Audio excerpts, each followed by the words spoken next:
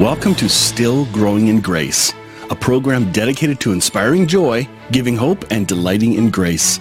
I'm Mike Zenker, and I'll be sharing with you a message of hope that will expand your understanding of God's love and amazing grace. God already deeply loves you, totally accepts you, and really, really likes you. Growing in Grace Ministries Canada and Hope Fellowship, your community church, invite you to enjoy today's program as we dig deeper into what it means to be still growing in grace. Good morning, everyone. Welcome to another wonderful week. It is September 22nd, and fall has arrived. It's cool outside. It's raining. It's one of those gloomy mornings outside, at least weather-wise, but it's not gloomy for the topic we're going to be covering today. I hope you had a chance to listen in on last week's conversation, part 1 of 2.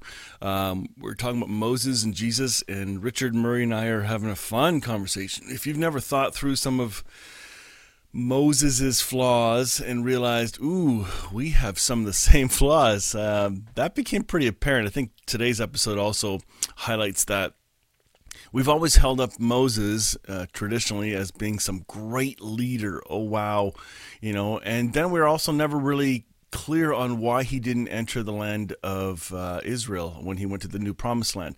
He was forbidden from going in because of a sin. Well, that seems harsh. He let him out of Egypt. Come on. He had to put up with all those cranky people and endure the plagues and all that stuff. You're not going to let him in, really? But when you see why or hear why, it's a little bigger than I thought. And I realized, how many times are we doing the exact same thing to others? So we're going to learn a little bit about Moses' ego and how it prevented him from entering the promised land, and the grace of God in the middle of it. In spite of what he did wrong, God still blessed the people. And I thought that was really cool. I think the way Richard put it last time was, God didn't say after he said, hey, speak to the rock, and then Moses smashes it. God didn't say, well, I didn't quite do it right, so you're not getting nothing. In God's mind, my people need water, and they're getting water, So this is between you and me, Moses. Let's go. And that was really cool. So let's dive right in to part 2 of 2. I really, really hope you will enjoy this. Here we go. All right, we just had a conversation. If you listened last week, we were talking about Moses and him trying to pull the wool over the people of Israel's eyes with, hey, you ticked off God and me. How could you? And he struck the rock. That was awesome. I want to come back to that, but I got 2 things I want to talk about today for sure, or the rest of this. One, I want to come to the Mount of Transfiguration, because that's still in my mind. I'm assuming we're going there anyway. Hoping you were. If not, I want to go there. Secondly, the question of why we need to have that control and knowledge, because when we're looking back in the Old Testament, we're saying, hey, we're seeing the strobe light where light shines on, we see it, and then there's darkness, because you were talking about the strobe light of Revelation or how we read the scriptures. I think that's a huge problem with most folks and how they read the scripture. They see it all as flat, as even, as all of it's infallible, all of it's equal in authority. It's like, wait a minute, who made up those rules? And so I like the progressive journey that you were sharing, because Moses, while he was still a good guy, he did a miracle and sinned at the same time. Man, that'd be heresy to some people to hear that today. Well, but I think it explains the situation we find ourselves in, because we see a lot of guys and gals that we know are spiritual, and yet fall into some huge this, that, or the other. And yet, so then our brains start to scramble, and we say, well, I thought they taught me so much, and yet I've just seen them act like an idiot and a jerk, or how can this be? Well, it can be because we can both be a believer and a sinner at the same time. And the example we used was this Moses thing, I guess, just to refresh their memory, was where God told him to speak to the rock so that all the Israelites who were starving and dying of thirst could be satisfied. And God's idea was that Moses tenderly speak to the rock, it flushes out water, and that rock is Christ. We know that from other examples in the New Testament. That rock was Christ, Paul said in one passage. That they would see the tenderness and the loving kindness of God. But what does Moses do? He starts listening to their complaints before he strikes the rock. And then he says, how long must God and I put up with you people? And then he uses his staff, strikes it in anger. And then the miracle does happen. So there was faith there. Moses had a level of faith to operate in that miracle, but he also sinned because he misrepresented the tone. And then God comes to him, right? So no pastor does that every Sunday ever, right? Well, and this is in Numbers 20, by the way, if you want to look at Numbers 6 through 12. But if you look at this passage, right after Moses did that, then God swoops in there and says, Moses, you're not going to be able to, I love you, but you're not going to be able to enter the promised land because you have misrepresented my name. You have misrepresented my nature. And so Moses died on that mountain. And then Joshua took them in, and Joshua was the type of Jesus, because their name is basically the same. So there's all sorts of great stuff in that story. But there's an example of why we can't presume that all the violence in the Old Testament, just because these guys operated by faith, that the violence was from God. All right. We know now. Even though the text may say, thus saith the Lord. Yeah. That was the author ascribing a belief. So they wrote what they believed, but It was incomplete, inaccurate, because they were looking at this. They were seeing truth through the strobe light idea. There was a moment of truth where it was good, and then suddenly they had darkness, and they did not see truth as it was. So they wrote from that darkness. David did it. He praised God, and then he said, kill my enemies, like back and forth. Kill babies. Talked about killing babies. Yeah. Yeah, and we use this example here. If you can just see on my light here, yours may be better than mine. But when I did this the other night on another podcast, it really went well because we were at night. But see, right, this is what the Old Testament is. And if I were to do this like 100 times a minute, it would be disorienting. And I remember as a kid going through the tunnels at the fair, at the fun house in the fair, it would circle and then the strobe light would be there. And you would be so dizzy, you couldn't get your balance. And that's what the Old Testament is. You can't really get your balance. And the reason is they did not have a differentiated view of God. Their view of God was what I like to call a glop. It was a glop that included God, Yahweh, and it also included Satan. They believed that Satan was the left hand of God and that the angel of the Lord was the right hand of God, or Yahweh was the right hand of God. So, and so that if either way, it was God doing it. If we were being crushed, killed, plagued out, eating our kids from cannibalism, you read Deuteronomy 28, you can see that Moses is there saying, this is what happens to you wicked people who refuse to follow the law. You become cannibals, you eat your own children. He says, and the Lord delights to send marvelous plagues on you. All sorts of burning diseases and crotch diseases and preaches well. Things. It really preaches well. But I mean, that's not Jesus. Jesus didn't do anything like that. He healed you of those things. He didn't send them to you. So I think most children, teenagers, and young adults already have an intrinsic knowing that isn't God. But then as they continue to go to church, now they're confused and, well, maybe I was wrong, right? And so there's a confusion growing up, but something doesn't sit right. I know I had questions as a kid. So that doesn't make sense. The hell part really did make sense. I was in a Pentecostal church for a couple of years in youth group, and man, that was a big topic. So I know there was many nights I was awake thinking, okay, end times, I'm dead meat. And then if I go to hell, oh shoot, but God says he loves me. But the confusion was horrific, but somehow I knew it doesn't add up. So to me, go ahead. No, I was going to say, go to Revelation, and where Jesus, it says only Jesus is worthy to open these seals. He's the great unsealer, the seals of Revelation. Revelation can make no sense without Jesus guiding us. The Old Testament is the exact same way. You and I just talked last week about how on the road to Emmaus, they didn't know the Old Testament. They heard all these passages, but they didn't know that the passages were preaching Jesus to come. He then showed them how he was in all the Old Testament, in the Psalms and the hymn, the Proverbs and the wisdom literature and the law and the prophets. He showed them. And then it said their hearts burned within them, and they finally recognized that he was in their midst. And I think that's wonderful. And you said it, that Jesus needs to be our guide. And the metaphor we used last week was that, the old concept of paying something forward. that we don't take the Old Testament and pay it forward. We take Jesus in the New Testament and pay it backward. We can't understand the Old Testament because it's sealed. It's sealed from our understanding. It's veiled from our understanding. And Jesus even said, to the Jewish people that it's because of their relationship with Jesus that it's veiled to this day. But he also said it's going to be unveiled to them, that all Israel will be saved. But at any point, at any rate, we need to understand that we don't read surface scriptures by their surface.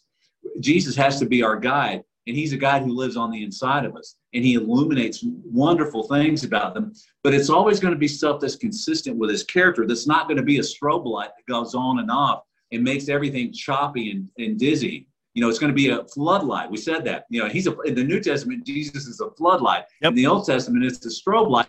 But that it wasn't because Jesus was a strobe light. It's because the darkness was coming from Moses, coming from the other Old Testament saints, because they didn't have the indwelling Holy Spirit. I can hear somebody asking right away, well, then is the Old Testament wrong? And I'm thinking, no, it's not wrong. It's incomplete. It's a progressive revelation. It's a historical picture for the Jewish people. There's a lot of truth there, but it's incomplete from a lens that doesn't know God. Even Jesus said, nobody knows the Father. That means no writer of any of the Old Testament books, not a single one knew the Father. They had snippets. They had a strobe light, quick glimpse, but none of them knows the Father. Therefore, we need to listen to Jesus, which brings me back to the Mount of Transfiguration. Okay. So I love the image of Elijah and Moses coming down. Mm-hmm. And God says the voice of God speaks and says, this is my beloved son, listen to him. Okay. So who's on either side? We have Elijah, who represents the prophets. We have Moses, who represents the law. And the voice says nothing about Moses or Elijah. It says, listen to him, my son. He is the voice, the light, the one that you need to listen to, not the others. It was like they're being dismissed and say, look, time to move on. It's time to look at the life I've just given you. Put aside all that confusion, because the more you study the law and the prophets, the more confused you will be unless you listen to my son. Amen. Amen. And look at Peter in that passage. And we were talking earlier about how Peter is sort of the Moses of the New Testament. They both have an anger issue. I mean, Moses didn't hide his anger issue. He killed a man. He was the humblest, meekest man in the land, but he was still a murderer. Okay. And so are really we, when we think about it, if we talk about, killing with our thoughts and emotions and things like that. But, Peter observed something by the Spirit of God. Yeah. I used this example the other night. You talk about a strobe light, even in the New Testament, before Pentecost, and even after Pentecost. But yes, you got Peter in one passage saying, you are the Christ, the Son of the living God. Jesus had asked him, who do men say that I am? Who do you say that I am? Yeah. Peter? And then he said, and then Jesus just rejoiced. Flesh and blood didn't tell you that, but my Father's in heaven. My Father revealed this to you. Then four verses later, he says, I'm not letting you go to Jerusalem, Jesus. And then Jesus says, get behind me, Satan, to Peter. All right, that you talk about a strobe light. If that's not the perfect example of that, Peter got cocky, just like we get cocky. We hear something from the Lord, and something works, and it hits on all pistons. And then the very next, we start thinking we know what to do and we know what to say. We don't need to listen. And guess what that is? I just saw something. I think when we say, "Hey, I've got it," it's the veil. We put on the veil because we think we have a revelation, and it's a veil trying to make sure nobody else sees past what we don't understand. Yes. And just to refresh your memory from last week, the veil, Moses comes down and his face shines with the glory of God. And then after that, though, he puts a veil over his face so the people wouldn't see it. But the New Testament explains what Moses' motive was. And his motive was not a good motive. It was a motive that he didn't want them to see it fade away. So Moses on the mountain is interacting with God, but every second he gets away from that encounter, the glory is fading because his own thinking is coming into it. I wonder when the veil was actually removed, what that day would have been like. Yeah. Well, I'm telling you, the whole thing, you could say the revelation is the unveiling. The whole thing about the book of Revelation, it's the unveiling. Of Jesus. People forget that the book of Revelation is called the revelation of Jesus Christ. It's not Right. the revelation of an apocalypse coming. That's right. Sorry. It's just, no. That's right. And it's chock full of goodness. We ought to talk about that book someday. There's so many goodness verses in it that get overwhelmed by the overspeak, by the rhetoric that's in it, and rhetoric that's unusual to us. But it's just so, there's so many goodness verses in it. You know, everything at the end of time shall praise the Lord. Everything on the earth, beneath the earth, in the seas. You know, everywhere. But if you're wearing a veil called end times, or if you're wearing a veil called protecting an angry God, you're going to read the entire text from that lens. Exactly. I think lens matters. Yeah, it does. And you know, we need, and that's how we read the Bible, why the Bible refuses to allow itself to be systematized. All right. So, listen, I took systematic theology in seminary, and I know, same with you. And but you never saw Jesus present anything systematically. Never. Didn't he teach a course? Paul. You know, they never exegeted Old Testament passages and said, well, let's look at the cultural surrounding here, and let's look at the various meanings, and let's look at what Rabbi so-and-so said about this, and try to, exercise a hermeneutic on it. No, they spoke from their gut.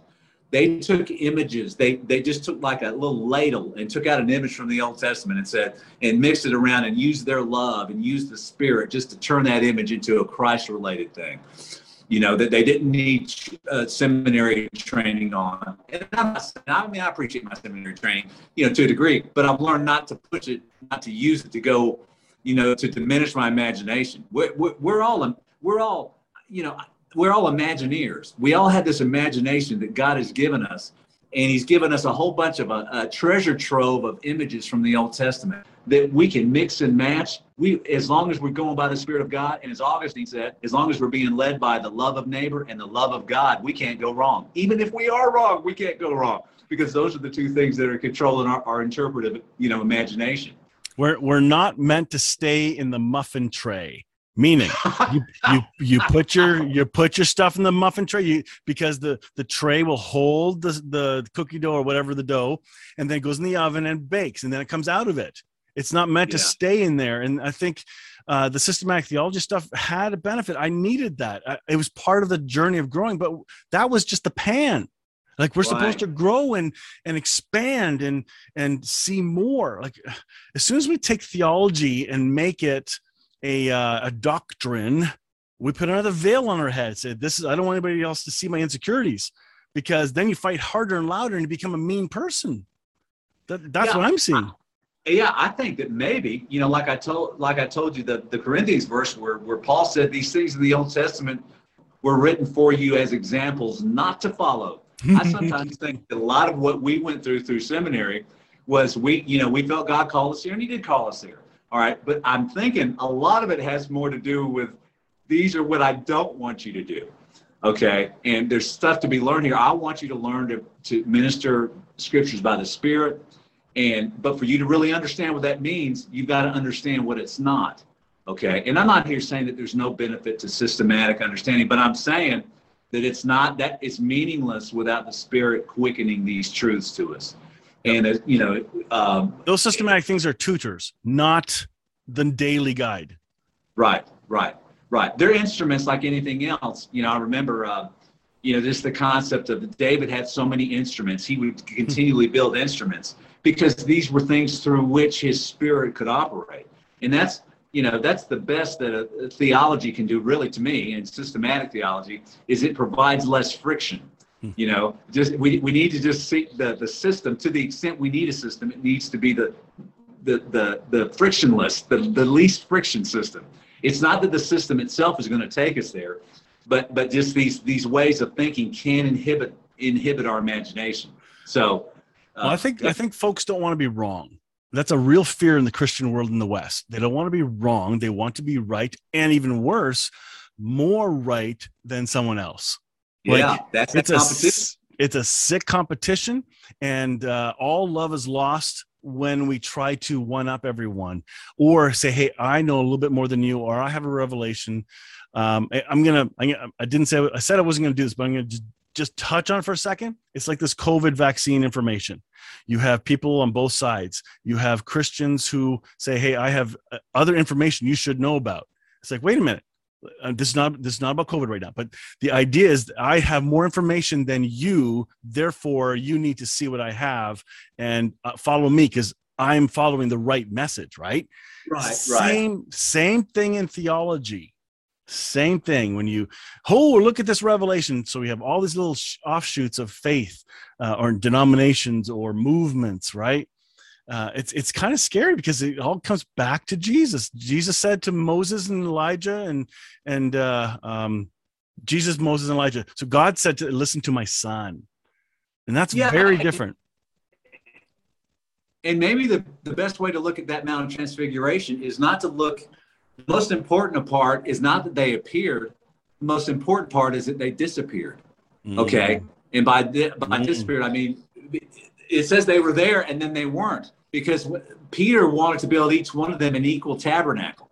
All right. Now that sounds reasonable. Hey, these guys are supernaturally appearing. You might ask, well, how did he even know it was Moses and Elijah? Oh, he knew. God was making sure that part of it was there. You know, that they were glowing. And I mean, that was obvious who they were. But they also represent something. And they represent that the prophetic and, the written prophecies and then the Mosaic law aren't ways, these aren't things that you're to worship. All right. Because he wanted a temple where they could be worshiped. He said, no, this is my son, listen to him. And which for us means listen to his spirit. It doesn't mean that we don't enjoy scriptures and that someone, that we can see things in the prophetic, but it's him. It's his personal ontology. It's his authentic being. It's his personal presence that dwells in us. And that's why Paul goes on to say about making him preeminent in all things, Colossians says.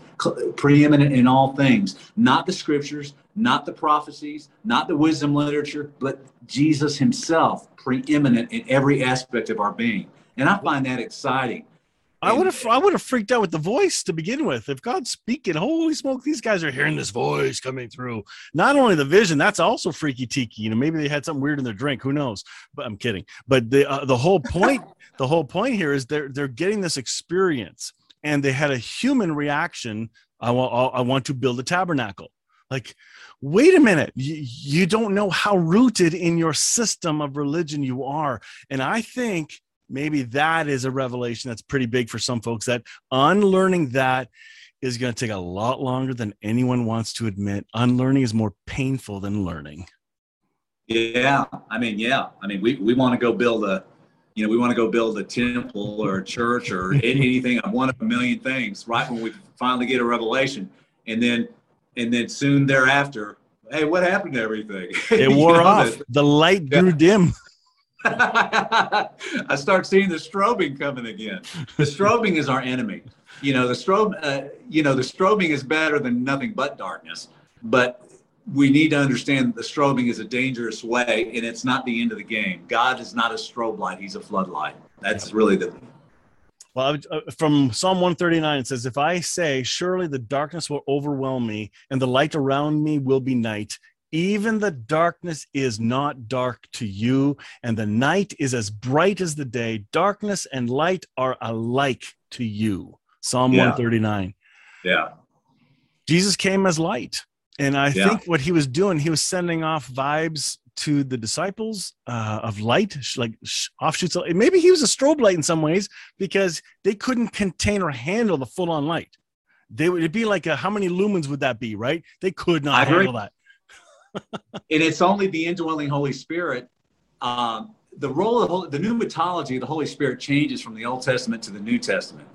And we need to understand the why, because it's an external thing in the Old Testament. In the New Testament, it's an internal thing. And it's a temporary and sort of a strobe light thing in the old. The Spirit comes on these guys and then it leaves them. The Spirit departs, it comes, it departs, it comes. But in us, the Spirit resides. And so there's a whole different perspective. And it's good to think on these things. and to understand that when we're not operating in the spirit realm, but we're operating in the soul realm, these things can revisit us, these problems that they had in the Old Testament. We become a Moses like that the second we sort of choke off the spirit and try to take over. But time and time again, we said Jesus' greatest act of submission is that he continually said whatever he did was unction from the Father. Every word I've spoken, every work I've done, I first saw the Father do it. That's complete submission. Not like Moses, who says, how often must God and I, put up with you rebels? No, Jesus was a different thing. And that's the thing that's living in us. And I'm so glad, Mike, I'm so glad that Jesus lives in us. Okay. To model all this. Here's a weird blind spot question. Jesus was talking to somebody, how long must I put up with you? I think he used that phrase once. Do you remember where that was vaguely? But it can sound like Moses. It could sound like that was a Moses moment. Jesus himself saying, how much longer do I need to put up with you? And I thought that's a weird statement. So I'm wondering if, do you know which one I'm talking about? Yeah. There's, he would use some rhetoric here and there. Okay. But I don't think when you look at his actions and when you look at the substance of his teachings, and to me, and as I sit here, when these gospel writers share the same incidents, they remember different things. From their lens, from their strobe light. Yeah. From different lens. And, that's why there's 4 of them. If one of them could perfectly deliver everything that needed to be said, there'd just be one gospel. But these 4, and that's like you look at the parables. Some of the parables have violence in them, but that same parable in another one doesn't have violence in it. So it was a work in progress. Hey, we're working in progress. Maybe that's the lesson. Yeah. And I think when we look at, my whole life is centered around Matthew 5:38 through 48. My understanding of Jesus' heart, those are the most important passages to me in the Bible, because it's where he explains why his Father is perfect. The last verse says, this is my Father's perfection. Therefore, this is my Father's perfection, and you need to try to be the same way. And if you back up, what's the therefore? The 38 through 48 says he loves his enemies. He walks the extra mile. He doesn't curse his enemies. He prays for them. He gives them the extra garment, walks the extra mile. He turns the other cheek. He makes the rain fall on the just and the unjust. Everything is about love of enemy. And that is really not preached a lot as the heart of the gospel, but it is. It's why God is perfect. And see, if God is that way, if he turns the other cheek and only prays for his enemy and only overcomes evil with good, then what does that tell us? That everything in the Old Testament where evil is being overcome by more evil, by the same evil, that's telling us that's not God behind it. It's us. It's Moses striking the rock. Any striking of the rocks, any violence, any, the hostility that we see in the Wrong Testament that doesn't resonate with Jesus's nature or with the Holy Spirit's nature, because that's Jesus, then we know, because, I think I've told you this before, I can't ever remember a time when the Holy Spirit told me to punch somebody in the face or to choke them, or anytime I was hating somebody in my thoughts and I was despising them. But I can never once honestly tell you I felt the Spirit led me in that thought, or the Spirit, I felt like as I've gotten older, I feel like the Spirit he's there, he's hugging me through it, but he's not agreeing with me about it. Yeah. I think the first time I heard of the idea that God was trying to gently reveal himself throughout the Old Testament progressively in stages, in a way that they could possibly handle it, because none of them could handle it full on, is Abraham when he took his son up to sacrifice him. It was like God was saying, you're in a system, you're in a world with cultures that say child sacrifice is normal and honored. And I'm trying to show you I'm nothing like that. That's why I stopped them. So are you kidding? This is nothing like me.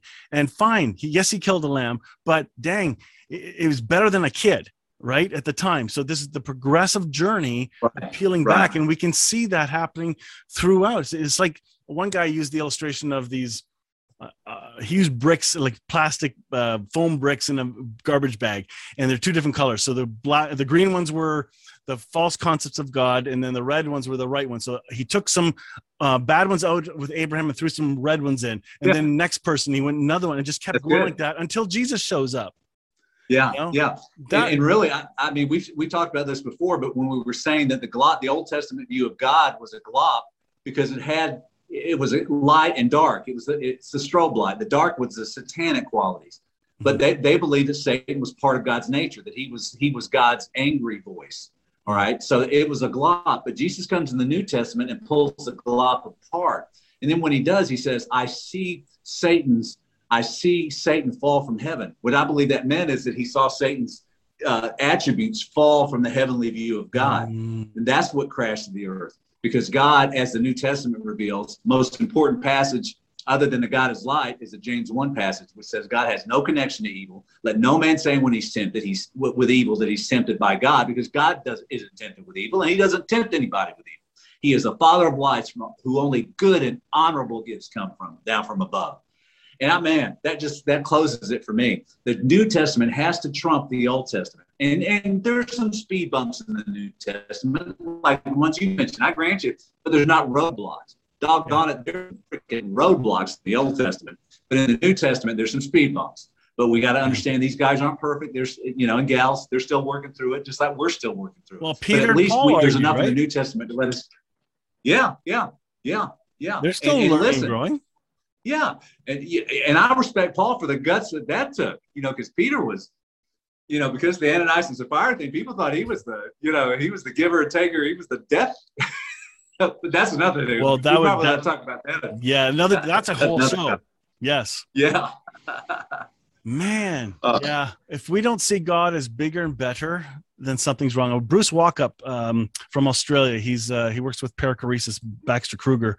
Many years ago, the first talk in one of his sessions was, if what I'm sharing doesn't make God bigger and better, then this is not the gospel. That has to reveal the love of who God is. And so that resonated with me right away. Said, okay, that makes sense, because I don't want a dodgy gospel, he called it, where it's incomplete or a fake gospel, or don't cover these wrong concepts with a nice wrapping, because it's not real.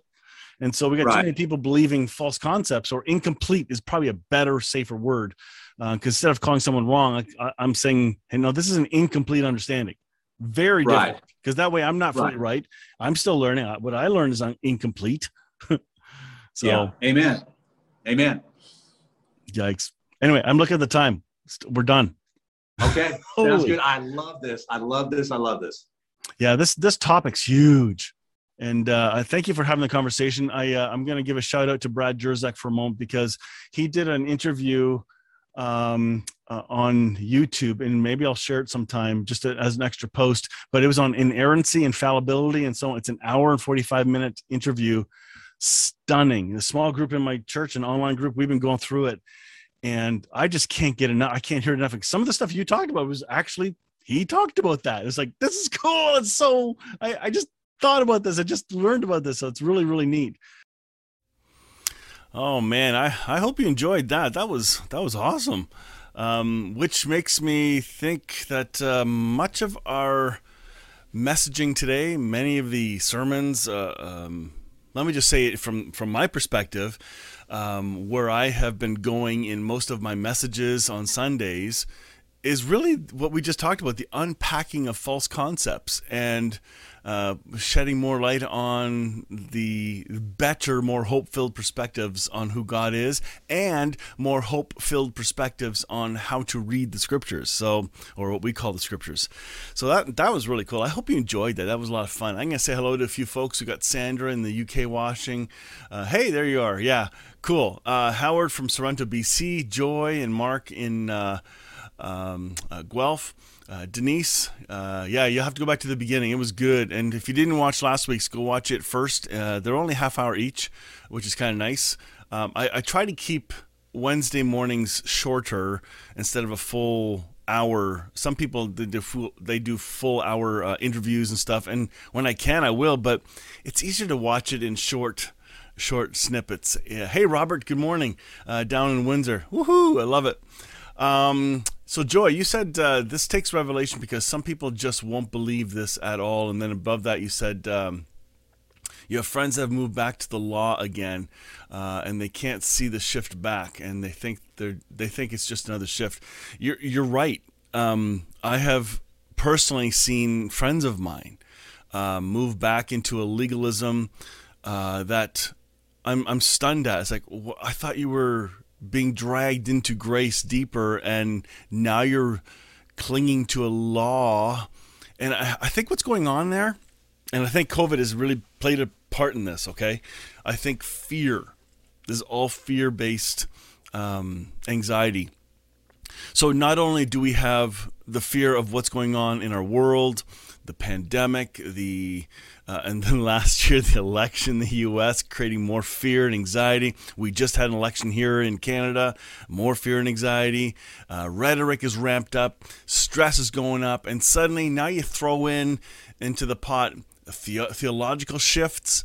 People are like almost spent in their teachability. They're like, I need to go back to what I know and where I don't have to think anymore. I just want to believe and not worry about all that, which I don't think is possible.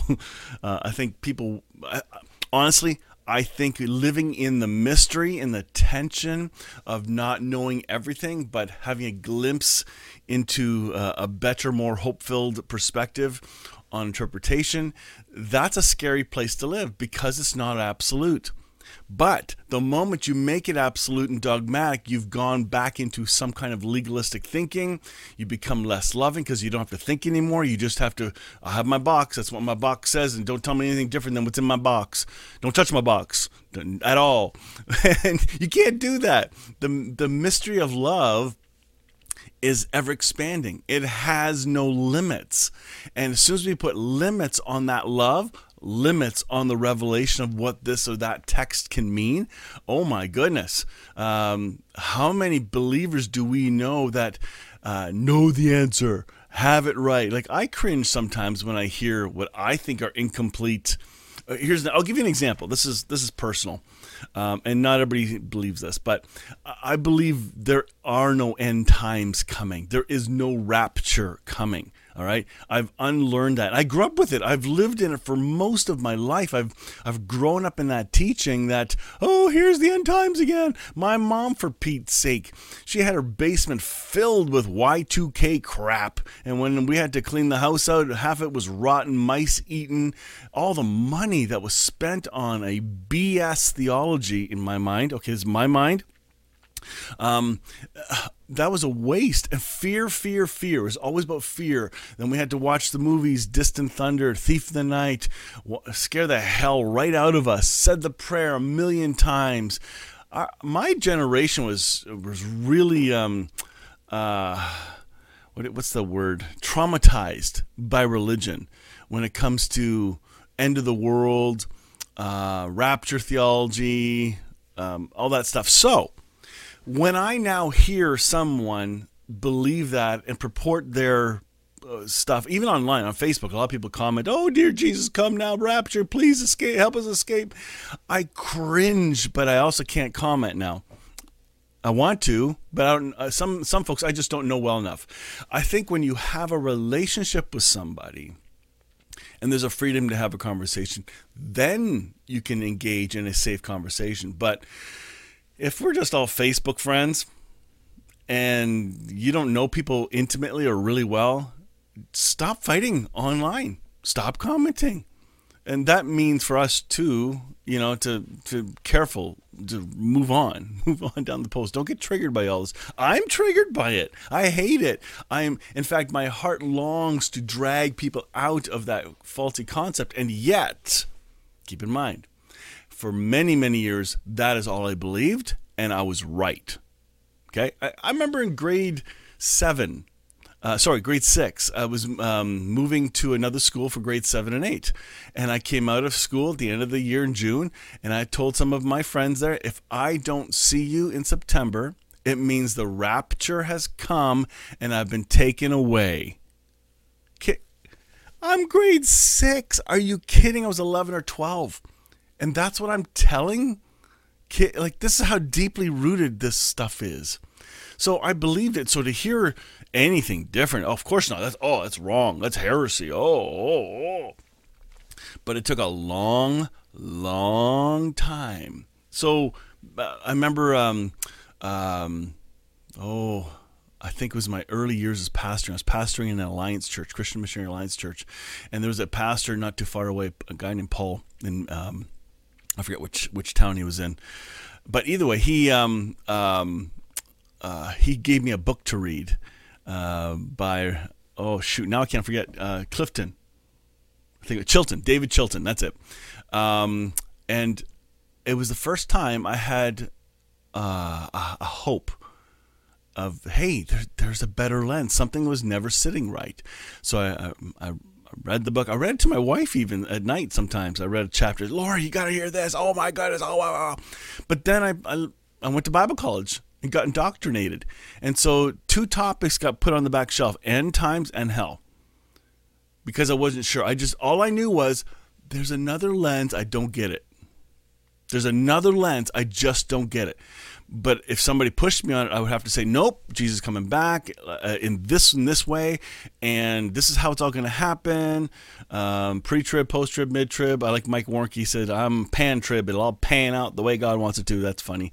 But anyway, and then years later, my friend Jan-Egil Gulbrandsen from Victoria, BC, sat me down in his living room when I went to visit him, and I didn't have a choice in this, really. And he's my host. Of course I don't have a choice. So I sit down and watch, and I hear Jonathan Welton share something that triggers my heart, which totally pointed back to the David Chilton book. And a whole new hunger came to want to dive in. Now I want to learn more. And man, I dug in. I finally, in 2013, I preached my first end time sermon from a very different lens, and I was scared. It's a 2-part one, but okay. I'm trying to get to a point that's really important. Because I've been exposed to a more hope-filled perspective, and I see all these other perspectives online of rapture, fear, end times, look at the one world government, mark of the beast crap in my mind, I have to be careful. Unfortunately, I have not perfected this. I still have to be careful not to come across as an arrogant, dogmatic person, knowing more than everyone else. Do you know what I mean? I got to be careful of that. Even though I'm convinced in my spirit that's all bull crap. Because I'm sorry, it's been refuted enough times, and when you start to see its source, and as the love of God gets bigger and better, wait a minute, it doesn't fit with the love of God. Something doesn't connect. And Joy, what you said is correct. It takes a revelation. And who's the one who gives us the revelation? It is Jesus himself. The Holy Spirit does the awakening. So I have friends who see different perspectives, and we don't always agree. In fact, I got friends, we totally do not agree on a lot of things. We don't agree on COVID. We don't agree on some theology. And guess what? We get together and are friends. We don't let these things tear us apart. And sometimes we have a little bit of friction, but it's also a lesson to us, teaching us how to talk about and not talk about a topic. It really is, because relationship is our foundation. And it's the way it is. So be loving to those that disagree. Be kinder to those who, one, don't agree with your perspective at all. Because listen, you may not be right. Me, Mike, I may not be right. So our tone matters. Our presence, the light that we send off, is it light or dark that we speak into other people? And if we speak our theology from a dogmatic lens, or say it dogmatically, it might be right, but if we say it dogmatically, it can be unloving, and therefore it's received as darkness. Oh boy. I think people need to go out and enjoy a meal together more often, have a beer, have a wine. They need to relax a bit more. They're so wound up. And honestly, that's why this whole contemplation, meditation, abiding mindset is a critical element in finding peace, experiencing peace. That is already in us. It's already there. You don't have to ask for the peace of Christ to come to you. It is already in you. You need to see it and experience it, believe it. If you don't believe it's there, you're not going to feel it. So anyway, oh man, that's it. My rant just went on a little longer than I thought, but it's one of those wonderful days. That's it for today. I hope you have a really, really great day. I don't know what's going to happen next week, but I'm going to try to talk to the guys about doing Ananias and Sapphira discussion, because that seems to be tied into this faulty concept of who God is. And what are some of the other lenses in the New Testament? I love, did you see my face? I love the idea of not only was the Old Testament written from a strobe light, light, darkness, constantly back and forth perspective, and the whole progressive revelation is there, but the New Testament too. There's incompleteness. There's more to learn there. And then we got translation issues. So I love how Richard said Jesus didn't do a systematic theology course on. That's really true. I saw a meme the other day. An hour conversation with a very wise man can be worth more than years of study. And I thought, oh, wow, that was really cool. All right. That's it, folks. I hope you have a great day, and let's catch up next time. If you enjoyed this, click like, share it with somebody. Go back and watch last week. So this is part 2 of 2. So part 1 was really, really good, and I hope you have a fantastic week. Hey, Mark, good morning, and Jay, good morning. Jay, where are you from? I don't recognize your name there. Sandra, I know where you're from, but just put a comment there of where you're from. All right, you guys have a fantastic day, and look forward to next time. Catch you later. Join me next time on Still Growing in Grace for more good news. Enjoy previous episodes by downloading our podcast at growingingrace.ca. You can also visit hopefellowshipycc.com to find our service times and location. If this show has been an encouragement to you, please consider making a donation today at growingingrace.ca and help us keep spreading this good news. Thank you again for tuning in to Still Growing in Grace.